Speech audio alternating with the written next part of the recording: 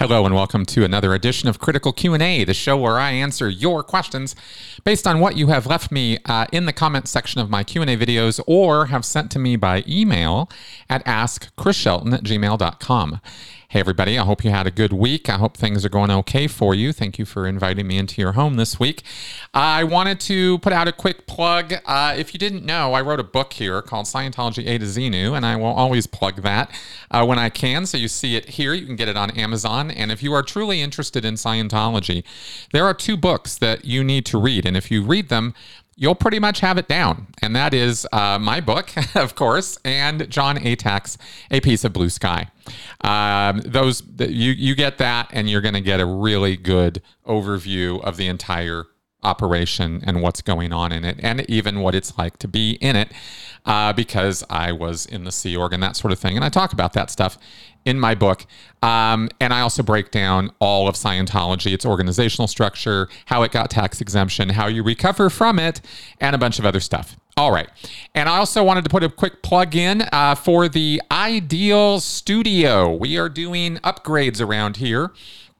And I wanted to let you all know that's happening, and that I've put a link below in the description section here to my Amazon wish list. And if you wish to assist me with that, helping me to upgrade my operation and make it easier and better for content here, then consider going to that wish list and picking something up for me. Or you can always contribute a little bit. You don't have to buy the whole thing, right? There's some big ticket items there, but you could always donate in this direction using Venmo, PayPal, Buy Me a Coffee, all the links below, as well as support me monthly on Patreon, which is a more permanent thing. And you can sign up for any amount on Patreon. I have to clarify this sometimes because people think there's the membership levels and you have to go with one of those, and you don't. When you go to Patreon, you can sign up for any amount that you want. All right. So that all being said, let's get on with your questions. Jay Blair, do you consider Scientology to be unreformable, i.e., that there is nothing of workability there to fix, that it's all fiction?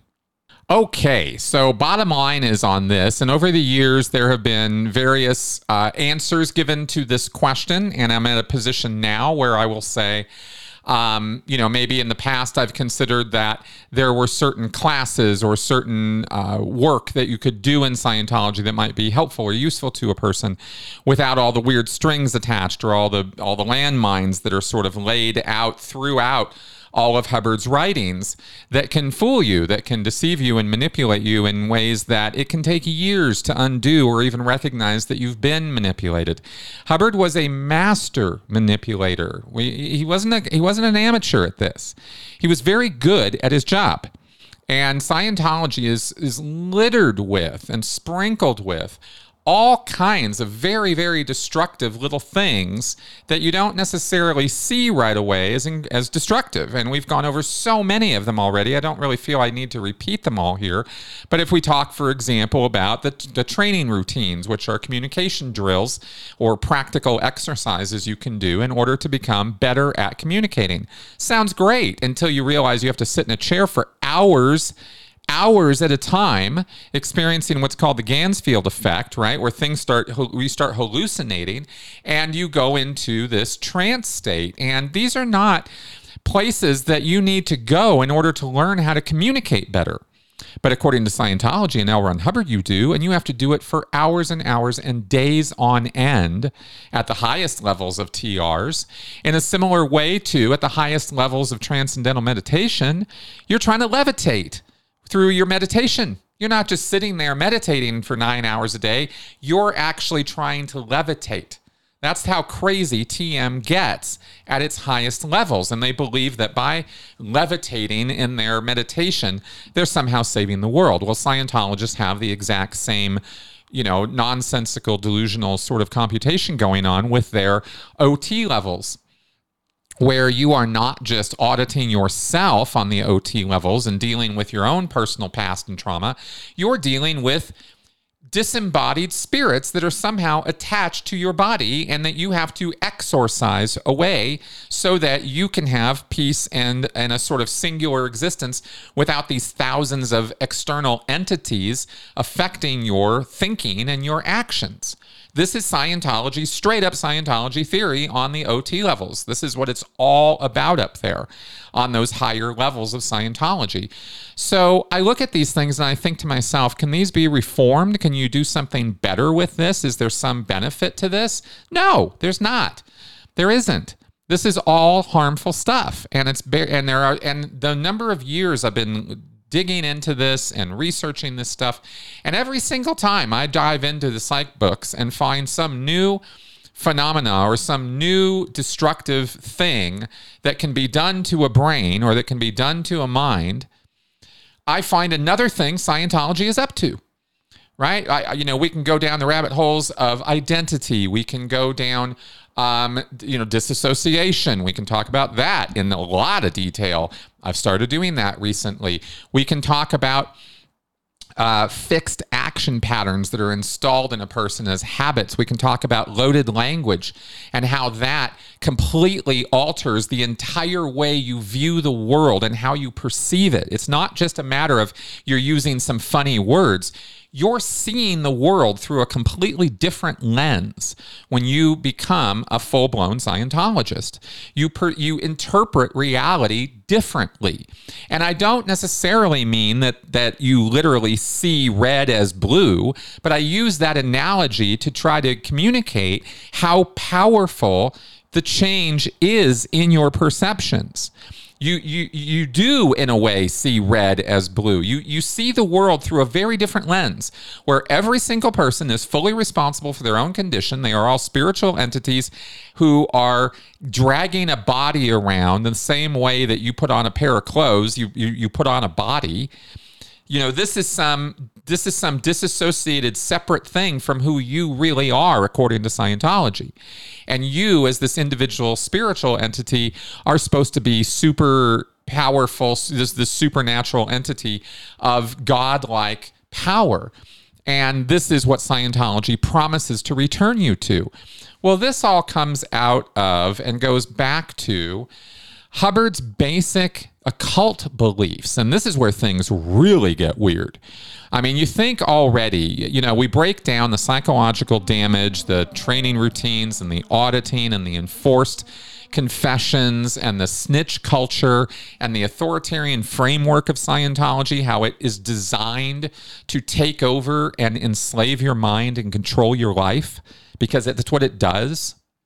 Your life is no longer your own, and while you're being preached at and told all the time how self-determined you are and how able you are, those things are only true to the degree you're flowing money and influence and time to Scientology.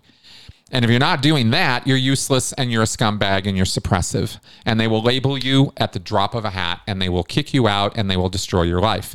And as L. Ron Hubbard wrote very clearly in his policies, if you try to say something about this or try to speak up or try to warn people about it, they will then take action to try to ruin you utterly. How do we find something to reform in the middle of all this, right? But then we go a little bit deeper. We go all the way to the bottom, in fact, at least as far as the bottom of Scientology is that I can tell after 10 years of digging at this crap. And we get to Thelema, we get to Aleister Crowley, we get to occult practices and beliefs, and this is the basis of all of Scientology. This is not something L. Ron Hubbard involved himself with for a little while and then moved on. That's not what Scientology is in relation to Hubbard's association with Jack Parsons and with Aleister Crowley. Now, he never met Aleister Crowley, but he didn't have to. He read his books, and Hubbard thought that this whole concept of Thelema was just awesome stuff. He talked about how Aleister Crowley was his good friend, is how he referred to him in 1952, right, December, in the Philadelphia Doctorate Course Lectures. So Hubbard leaked the goods, where he was really coming from. It's apparent in the lectures, but not if you don't know what you're looking at or looking for. But if you start comparing and contrasting occult practices and magic with a K, it's M-A-J or M-A-G-I-K. This is Aleister Crowley's version of magic. And Hubbard would talk about magic. If you listen to those Philadelphia Doctorate Course lectures, he talks all about the history of magic. And Hubbard, this was clearly something Hubbard was interested in. He mentions it in more than one lecture. So Thelema, and I'm just pulling this right off Wikipedia, and the reason I use that is because any of you can look it up easily. Thelema is a Western esoteric and occult social or spiritual philosophy and new religious movement founded in the early 1900s by Aleister Crowley, died in 1947, by the way, an English writer, mystic, occultist, and ceremonial magician. Central to Thelema is the idea of discovering and following one's true will. It's capitalized, true will. A unique purpose and calling that goes beyond ordinary desires. Crowley's system begins with the Book of the Law, a text he said was dictated to him by an entity named Aiwass. Yeah. This foundational work lays out key principles, including the central axiom, quote, "Do what thou wilt shall be the whole of the law." That's the capitalized law. It's like that's the whole of the laws. Do what thou wilt. This principle emphasizes personal freedom and the pursuit of one's true path while being guided by love and finding one's authentic purpose. Well, Hubbard's purpose in his life was to dominate and control other people. This is according to his own writings. I'm not making this up. This isn't my opinion of what L. Ron Hubbard wanted. He wrote it down. We have this in what's called L. Ron Hubbard's Affirmations. Again, you can look this up on Wikipedia. It's out there. This is Jerry Armstrong got this into the court record back in the early 1980s. And it's probably one of the single most important things that man ever did, because it gives you a direct pipeline insight into L. Ron Hubbard's mind in a way none of us ever would have gotten it listening to his lectures. Because in those affirmations, he states very, very clearly that his intent, his true will, is to dominate and control other men and sexually dominate women. That was Hubbard's thing. And he also wanted to overcome his own problems, issues, foibles, right? His character flaws, his physical problems and issues, his bad eyesight, his bursitis, his ulcers, his other things, right? He had all kinds of issues and problems. It's all laid out there in his personal writings, right? I really recommend you go look at this. And the reason I'm bringing all of this up is because all of Scientology, Dianetics and Scientology, were built in order to aggrandize Hubbard and make and allow him to fulfill his purpose, his true will. Dominate men, sexually dominate women, control people, get one over on them before they get one over on you. That was Hubbard's approach. He was not a good man. He was a man who thought he projected himself onto everybody else. And he was very self-centered and egotistical and megalomaniac, actually, and wanted to get one over on other people before they got one over on him. And so he creates this movement, this philosophy, which he dared to call a science, called Dianetics, even though there's nothing scientific about it. The thing was a complete con job, just reworking hypnotism and giving it new language. And then he built Scientology when he lost the trademarks to Dianetics through his own mismanagement, financial mismanagement, and nonsensical activity with his second wife, the very public, very controversial divorce, all that. Hubbard was in a really bad way, and he lost Dianetics, and so he had to create something new, and out of the ashes of that came Scientology. And he builds this thing up all in an effort to try to accomplish his dominance, right? Establish his dominance, right? You will respect my authority, right? He finally became an authority on something, and people were actually listening to him and following him. And he loved it. And this was something he wanted to grow. And he grew it from a very small operation to, a fairly sizable one through the 1950s and 60s. And he did that by lying through his goddamn teeth, right? Coming up with all these processes and all these things that these techniques that people were supposed to use in order to become free.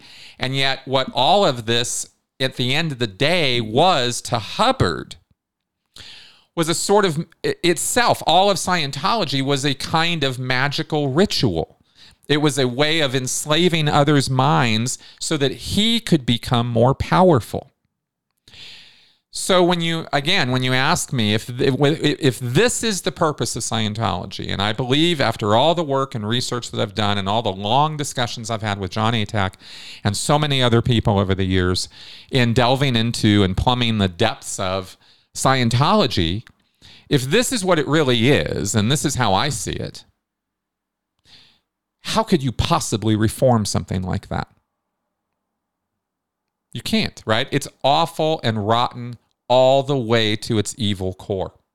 And I say evil because L. Ron Hubbard didn't care about anybody else but himself. And in a similar way to how narcissists, other narcissists act, Hubbard definitely had narcissism problems. People become useful tools for them. And so the apparency of having a family and having love and having relationships that mean something, these are all just tools Hubbard was using. He was using people. He never imagined that he was at an equal footing with other people. He was always senior. He was always superior. He was always the smartest guy in the room.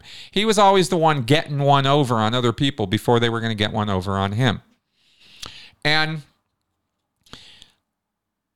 so that being his whole approach, right? If you then come to me and say, well, what about these TRs? Well, what about them, right? They're not what they present themselves to be. I've already laid out a little bit why. Auditing is not what it presents itself to be. The state of clear is not at all what is described in Dianetics or Scientology materials. It's a delusional state where you believe that you have erased something that never existed in the first place. You have gone through a series of actions through auditing which have reinforced and sort of pushed in harder your trauma.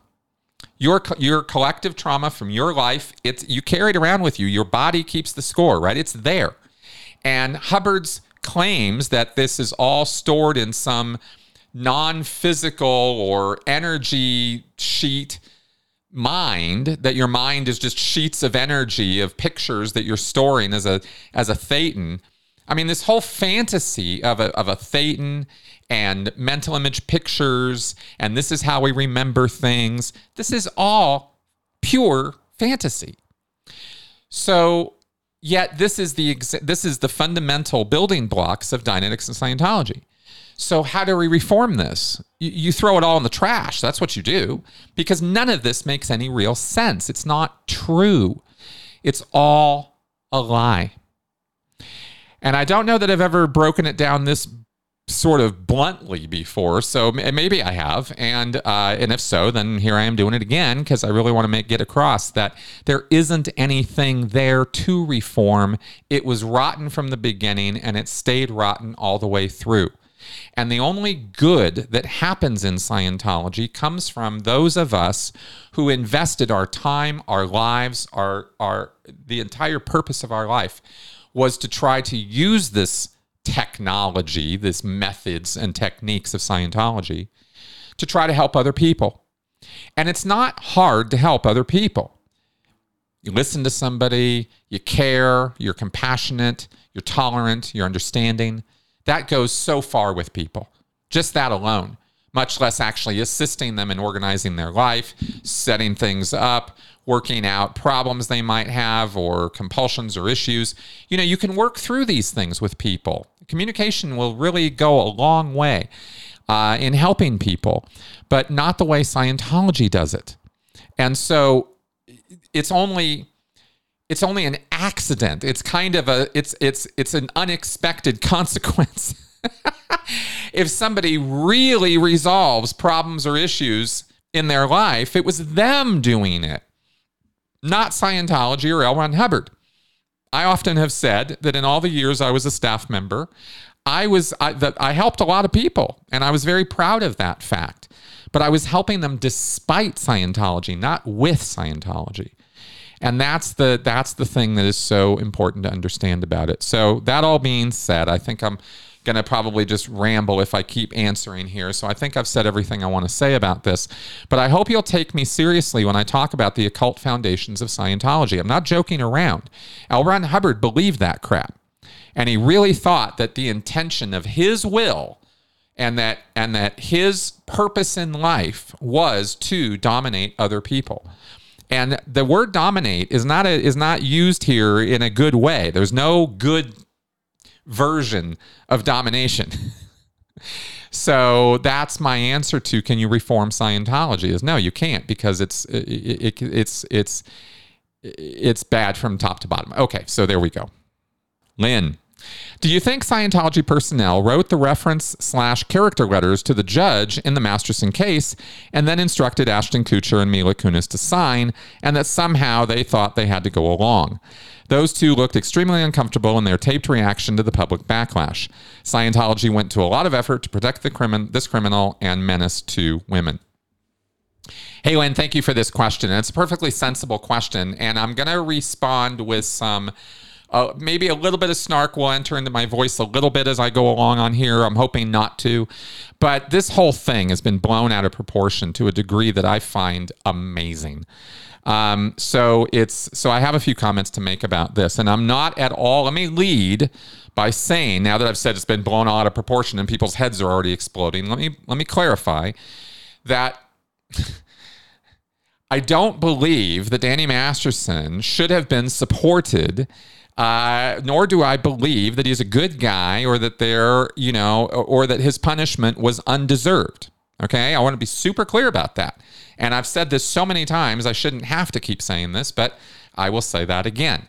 Now, that being said, the ignorance of the public at large about certain things is absolutely astonishing, right? And this thing with writing letters to the judge, because people don't know about this or don't seem to understand that this is a routine thing that is done 7 days a week, all over the country, all the time, with everybody who's ever convicted of a crime. This is not some special thing that was done for Danny Masterson. Every single judge, every single lawyer that you will ever talk to or ask about this will tell you in no uncertain terms that there is nothing unusual, strange, or weird about friends and family of a convicted person, whether convicted felon, convicted murderer, convicted rapist, convicted pedophile. It doesn't matter what they're convicted of. Doesn't matter. If that person has friends and family who care about that person as a person, they can and are encouraged to write letters that are character references to the judge in the case before the sentencing happens.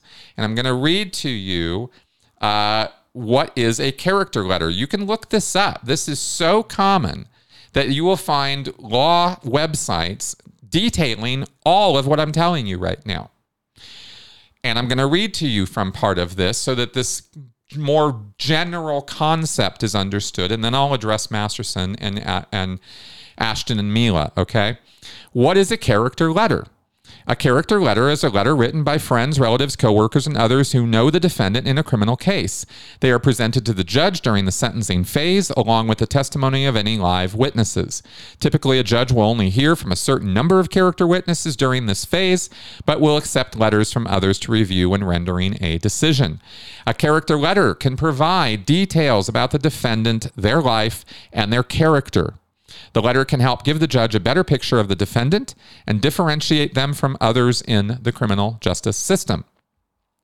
The goal of character letters is to minimize the sentence the defendant receives. Information you'd want to include in a character letter: your name and contact information, how you know the defendant and for how long, an explanation of why you are writing the letter, details about the defendant's character and life, specific examples of how the defendant has helped you or someone else.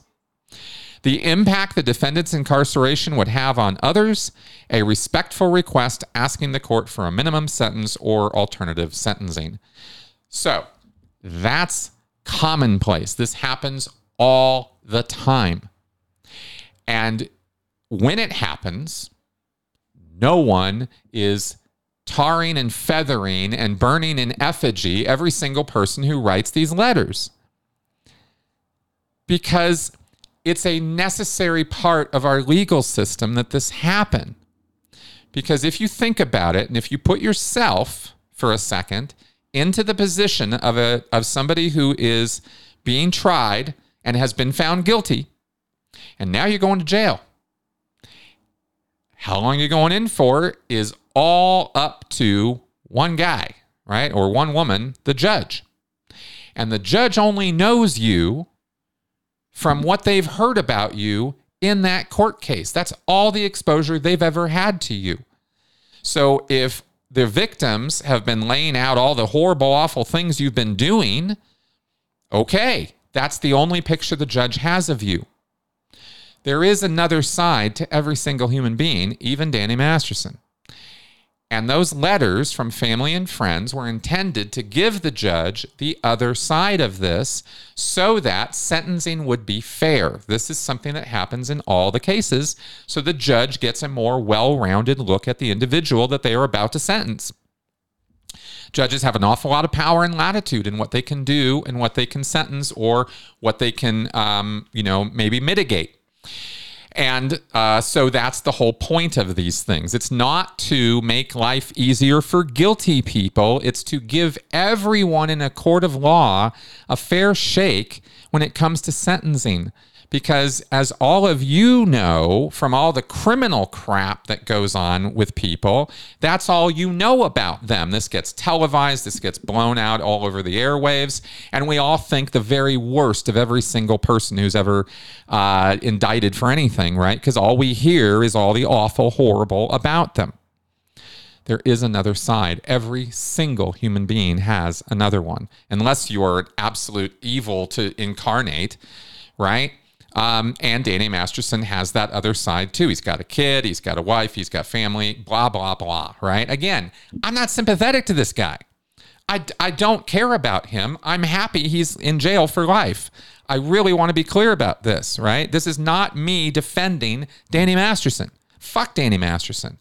But what about the innocent people who get convicted? What about the people who are convicted who are minorities in certain states and areas where they're looked down upon or there is absolute systemic prejudice against them? And if you do any research on sentencing of people for crimes across the United States, you will find gross injustices perpetuated on people every day of the week. Our justice system is not always just. Remember that, okay? And if you're in this kind of like seeing red mom mentality kind of thing right now, then you're probably not in the right place to be listening to this answer. But, I got to put this out there, right? Is that there is a balance that is being sought here, okay? So that's just the practice of writing these letters. And it's really interesting to me how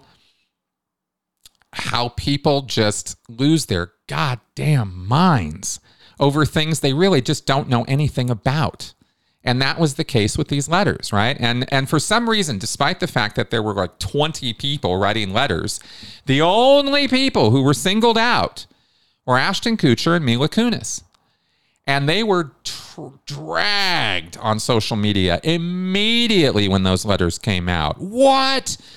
How dare they? Those scumbag motherfuckers, right? Just, the vicious hate that was being sent toward Ashton and Mila was intense. So, Lynn, when you ask here that they looked extremely uncomfortable in their taped reaction to the public backlash, yeah, they did, because they did not expect any of that. Not only did they not expect the letters to become public, but in a more rational world, people would not have been dragging them for doing so. I mean, right? I how do I put this? I don't like Ashton Kutcher. I don't particularly have any feelings one way or the other about Mila. I don't know anything about her. I I have my suspicions about Ashton, right, in terms of his own behavior and his own past. And, there's questionable behavior there, very questionable. And all of this, of course, has been dragged out over the last few weeks. So I'm not even making the point that Ashton and Mila don't deserve some public dragging. But I'm trying to point out that dragging people for something that you're not dragging a bunch of other people for is hypocritical. If we're going to single these two out and we're going to say all these other people don't, it's okay that the family, nobody's saying that it's a travesty of justice, or that, Danny Masterson's mom or sister or brother or half brother, none of those guys get trolled for this. Why not? If it's so evil and so bad, then how come they're not all getting it, right? No, it's only these two. And I find that really interesting, right? I start looking at other causes when it comes to stuff like that. But that's neither here nor there. The point is that they did not expect those letters to become public. And I personally believe that Ashton and Mila both think that Danny Masterson is completely innocent. I think that's what they really think. There's a group of people around Danny Masterson who are absolutely positive that those women lied through their teeth. I don't think that, right? None of my videos or none of my talks about any of this have ever said anything other than believe those women, Danny Masterson's guilty, and the guy needs to go to jail. But just because you and I think that doesn't mean everybody else is going to think that, and they don't. There's a ton of people out there who absolutely think that Danny Masterson is absolutely innocent, never did anything wrong, never drugged these women, never did any of that stuff. So they can believe that. And if they do, they can write a letter in support of him.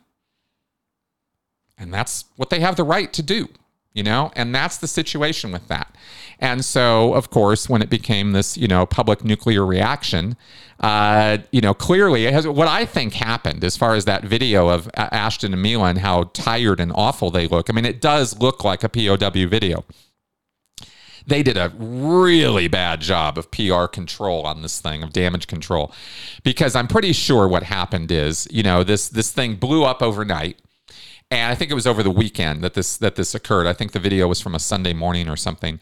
And I mean, it looked pretty obvious to me that they got woken up early, didn't even bother to try to really get prepared or dolled up or anything. Just turned on a video camera, read this script, get it out there right away, right? And they're like, oh God, this again, right? Here we go again with another, a damage control thing.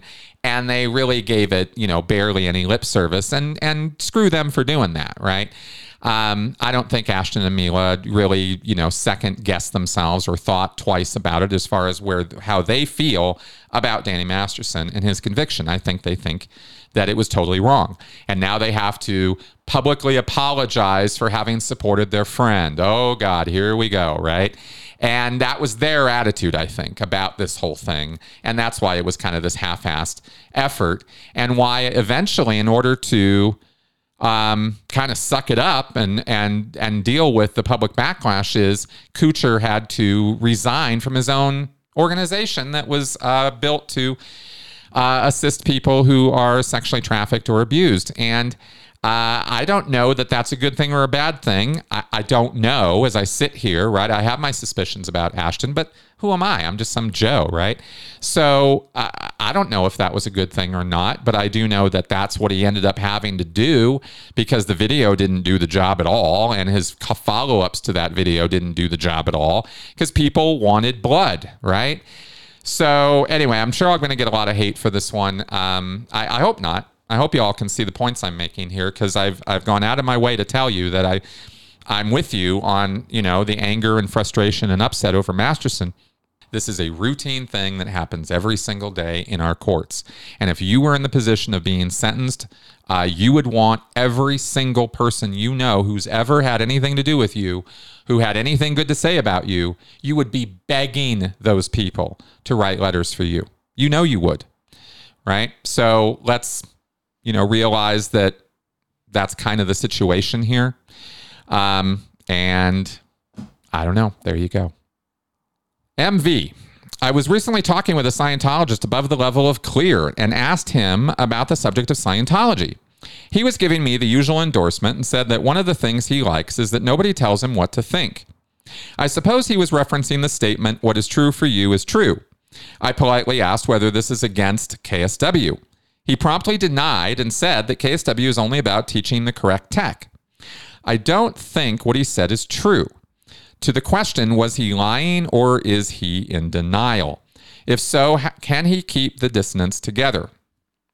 Well, you're asking basically about, the same kind of stuff I talk about all the time here, which is that cognitive dissonance is an incredibly powerful mental mechanism that all of us have and use in order to maintain our belief or idea or way of looking at a thing when faced with contrary information or, something that might not necessarily go with that. Now, it can also bleed over into the action world, but here we're talking about thoughts and beliefs and things like that. So Scientologists and any member of any cult anywhere have bought into a basic set of agreements with the group that they are now part of. Now, to a degree, if you step back and think about it, we all do this to one degree or another when we're part of groups. But with cults, right, it's always dialed up to 11.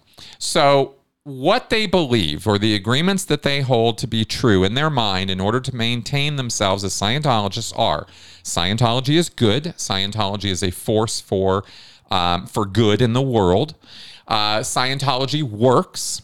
The technology, the methods, the techniques, the practices of Scientology, they call this the technology. That tech works, and it works every time you use it properly. This is an agreement Scientologists have amongst themselves. They all believe this is true. If you do it right, it'll work, and you'll get a beneficial result 100% of the time. If you don't get the beneficial result, you didn't do it right. It's very circular logic, but that's how they think.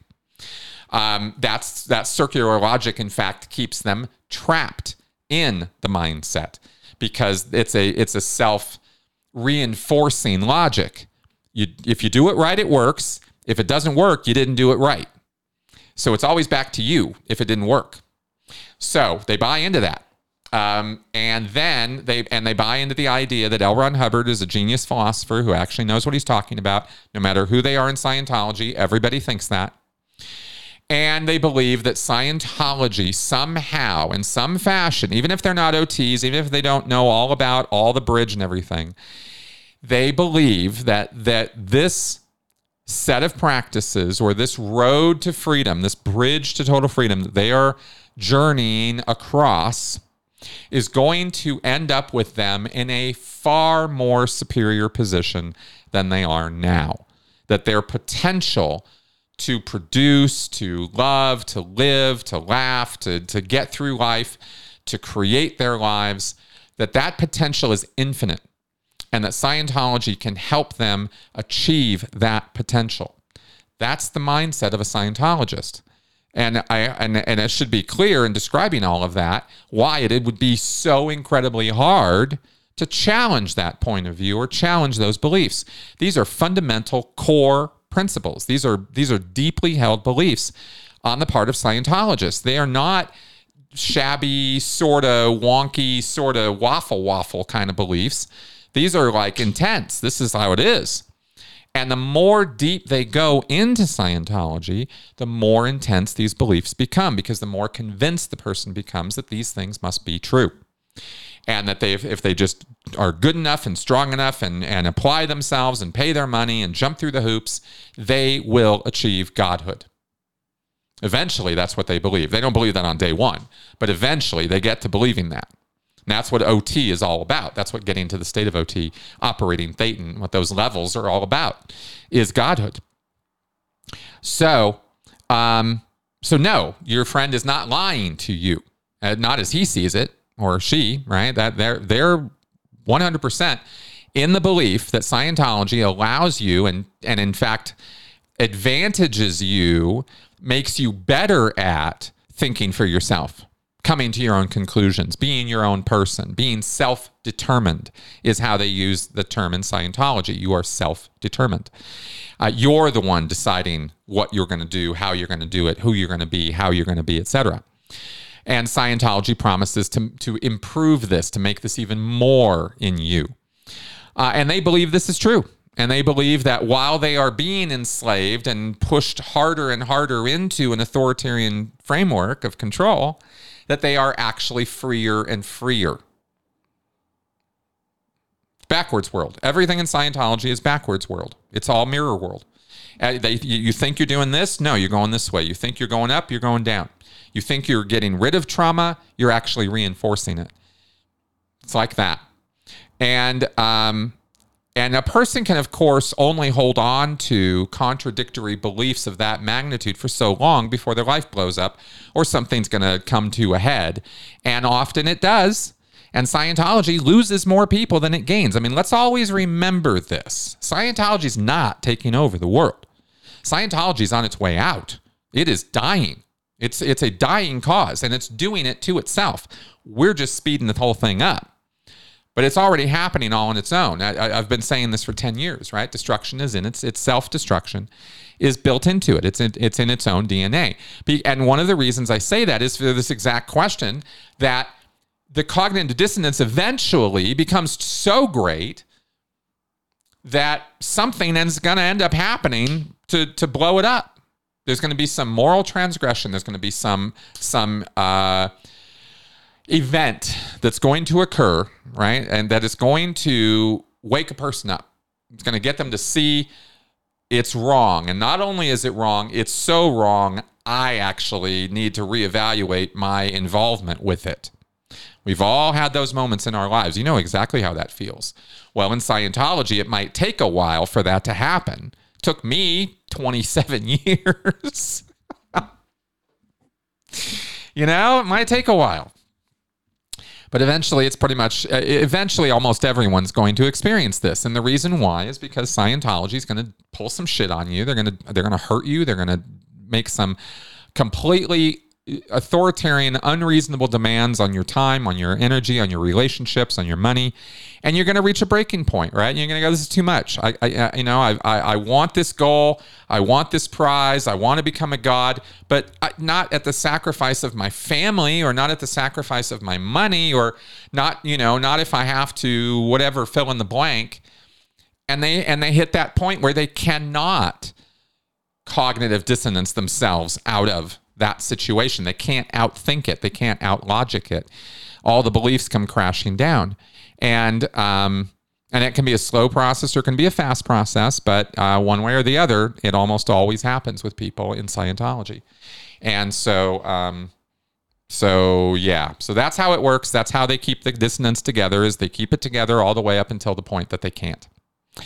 And that's individual for every single person. All of us have different breaking points, different emotional needs, different ways we're approaching things, different reasons why we do things, right? And that's why it's going to be so individual for each person that we're talking about. So there you go. Taffy Sinclair. Why does the Church of Scientology consider things like the Way to Happiness book a kind of LRH technology? What's so technical about telling people to brush their teeth and respect their folks? And is Criminon anything more than dispensing Way to Happiness pamphlets to inmates? Okay, Taffy. So the Way to Happiness book is not particularly considered tech in Scientology, because the tech of Scientology, by definition, are the procedures, methods. You hear me say this all the time, right? I've said it a few times even in this show today. The tech of Scientology are the methods and procedures that you utilize in order to bring about change in a person, ostensibly positive change. Either word clearing, auditing, going into the sauna and doing the purification rundown, right? These things. This is the methods, the techniques of Scientology, and that's why it's called the tech. The Way to Happiness is just a moral code. It's a secular moral code Hubbard wrote, and as part of trying to do damage control for the 1977 raid on Scientology by the FBI, and the fact that 11 Scientologists were incarcerated and indicted and incarcerated, including Hubbard's wife. So in 1980, Hubbard said, "Oh, I know what the world needs. The world needs a secular moral code, and if I write it and put it out and call it the Way to Happiness, everybody will think we're great. And Scientology provides the way to happiness. What's the problem? Why, these indictments, that's all just government hokum. Look at what this booklet says. It's so great. Don't you see how wonderful we are?" I mean, as crazy as that sounds, that was what they were thinking. And that's what that book is all about. Now, there are auditing actions. I don't know if y'all know this or not, but in Scientology, there is a step called the Happiness Rundown. And that's tech. That's where you take the Way to Happiness book, the 20-something precepts that are in it, and you audit the person on them, and you do other things on them to make the person more able to walk on the road to happiness, or on the way to happiness. So, yeah, so that's kind of what that's all about. And as far as Criminon goes, Criminon is not just distributing pamphlets or booklets to prisoners. It's an extension course program. So you have people who will send the Way to Happiness book and maybe other Scientology books, but definitely Way to Happiness. That's sort of the central core of Criminon, is you do an extension course with prisoners on that book. And that's the whole point of it. So anyway, yeah, not exactly major criminal rehab, is it? Yeah. Anyway, there you go. CW. Playing on DM's website, I saw a photo of an award ceremony of chairman of the board being pinned by a general for all the humanitarian work he's done in Colombia. The site went on to further state that because of Scientology, violent crime decreased by 96%, which is laughable. I'm curious, what is the Colombian government thinking in giving Miscavige this award? Did they have to pay off everyone from the top down, or is this a fake award like in the bottom of a Cracker Jack box? Please explain. All right. Thank you very much for asking me this question. And I'm actually, because it's so well and so succinctly summarized here on Tony Ortega's blog back from... oh gosh, when is this? August 2nd, 2018. So this is quite a few years ago that this whole thing went down. And it's all kind of summarized here in terms of my answer. So I'm just going to read it to you, okay? We are shocked to learn that a public relations stunt involving the leader of the Church of Scientology and a retired Colombian National Police General, which took place earlier this year on the island of Barbados, turns out to be a travesty of a mockery of a sham of a mockery of a travesty of two mockeries of a sham. For several years, Colombia has been playing straight man to Scientology leader David Miscavige's never-ending practical jokes that he runs on his own followers. One of the biggest canards he requires his acolytes to swallow is that Scientology is actually having some beneficial effect on that troubled South American country. And we've seen numerous Colombian police figures dutifully pose for photos and accept shiny medals and slick commendations as their part in the production. But now, retired General Carlos Ramiro Mena has reportedly gotten himself into some hot water, not for accepting a medal from Miscavige, but for pinning one on the diminutive ecclesiastical honcho in the name of the country's national police, which he was not authorized to do. Yeah. So this guy got actually into a lot of trouble. This was after a maiden voyage celebration week down in Colombia or whatever, and the national, they said here, the public relations spin was the National Colombian Police honored Mr. David Miscavige with one of their most prestigious awards, the Brigadier General Jaime Ramirez Gomez Inspector General Transparency Medal, in recognition of his leadership in helping bring about social change within the nation through the work of the Church of Scientology. You will be stunned to learn that we paid very little attention to this display of quasi-military log rolling at the time, because we knew it had to be utter bullshit. And now multiple reports are coming from the Colombian press that the actual national police are not happy about having their name used in this fashion. So this whole thing backfired drastically, horribly bad on this guy, this retired Colombian general, who ended up spouting insane things in support of Scientology on the radio and other places in Colombia. This guy was totally bought off, totally owned by Scientology. Maybe he's a Scientologist. I don't know. But he absolutely was in Miscavige's pocket. And so this whole sham award ceremony was just that, a complete sham. And once it became public knowledge, things blew up big time. And it's just kind of one of those many, many things that David Miscavige has done over the years that no one talks about anymore. So anyway, there's the facts on that. I wanted to give it to you straight from Tony Ortega's reporting because he did such a stellar job on it back in 2018. So there you go. Michael Yoder, an ex-Scientologist, recently talked about how discussing a policy letter in Scientology called Leaving and Leaves with anyone would be considered a suppressive act. That's a phrase I haven't heard before. Is there anything in the scriptures about how just talking about leaving Scientology is a suppressive act? Hey, Michael, thank you for this. And I decided to go to the scriptures direct on this one. Now, there is an entire policy letter in Scientology called Leaving and Leaves. And it discusses very frankly that if somebody is leaving staff or leaving the organization, that they are to keep their goddamn mouth shut about it. They don't talk to anybody about it at all. You don't let people know. You get through your sec check, you do your thing, and people generally are going to know anyway, but you don't talk about it ever. Right? No conversations. No, here's why I'm leaving. No, this place sucks. None of that. None of it at all. Keep your mouth shut. And if you don't keep your mouth shut about it, you're going to get declared suppressive. This falls under the definition of a high crime in Scientology. It is the most, the high crimes of Scientology are the most important and significant actions you can take against Scientology as far as Scientology is concerned. Murder, rape, arson, theft, none of that holds a candle to publicly saying you're leaving. High crimes. Now, I'm reading this from the ethics book. These consist of publicly departing Scientology or committing suppressive acts. And there it is. These consist of publicly departing Scientology.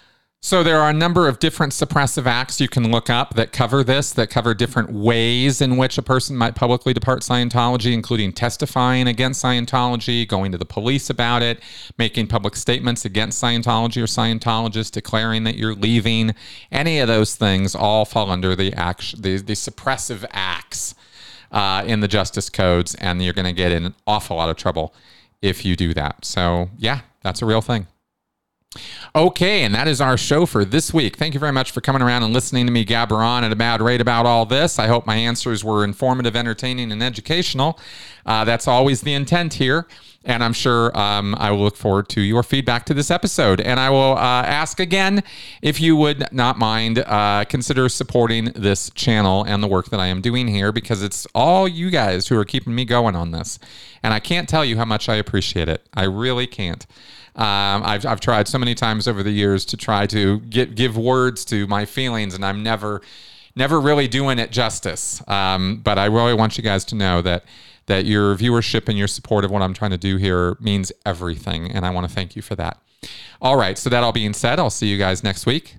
Bye-bye.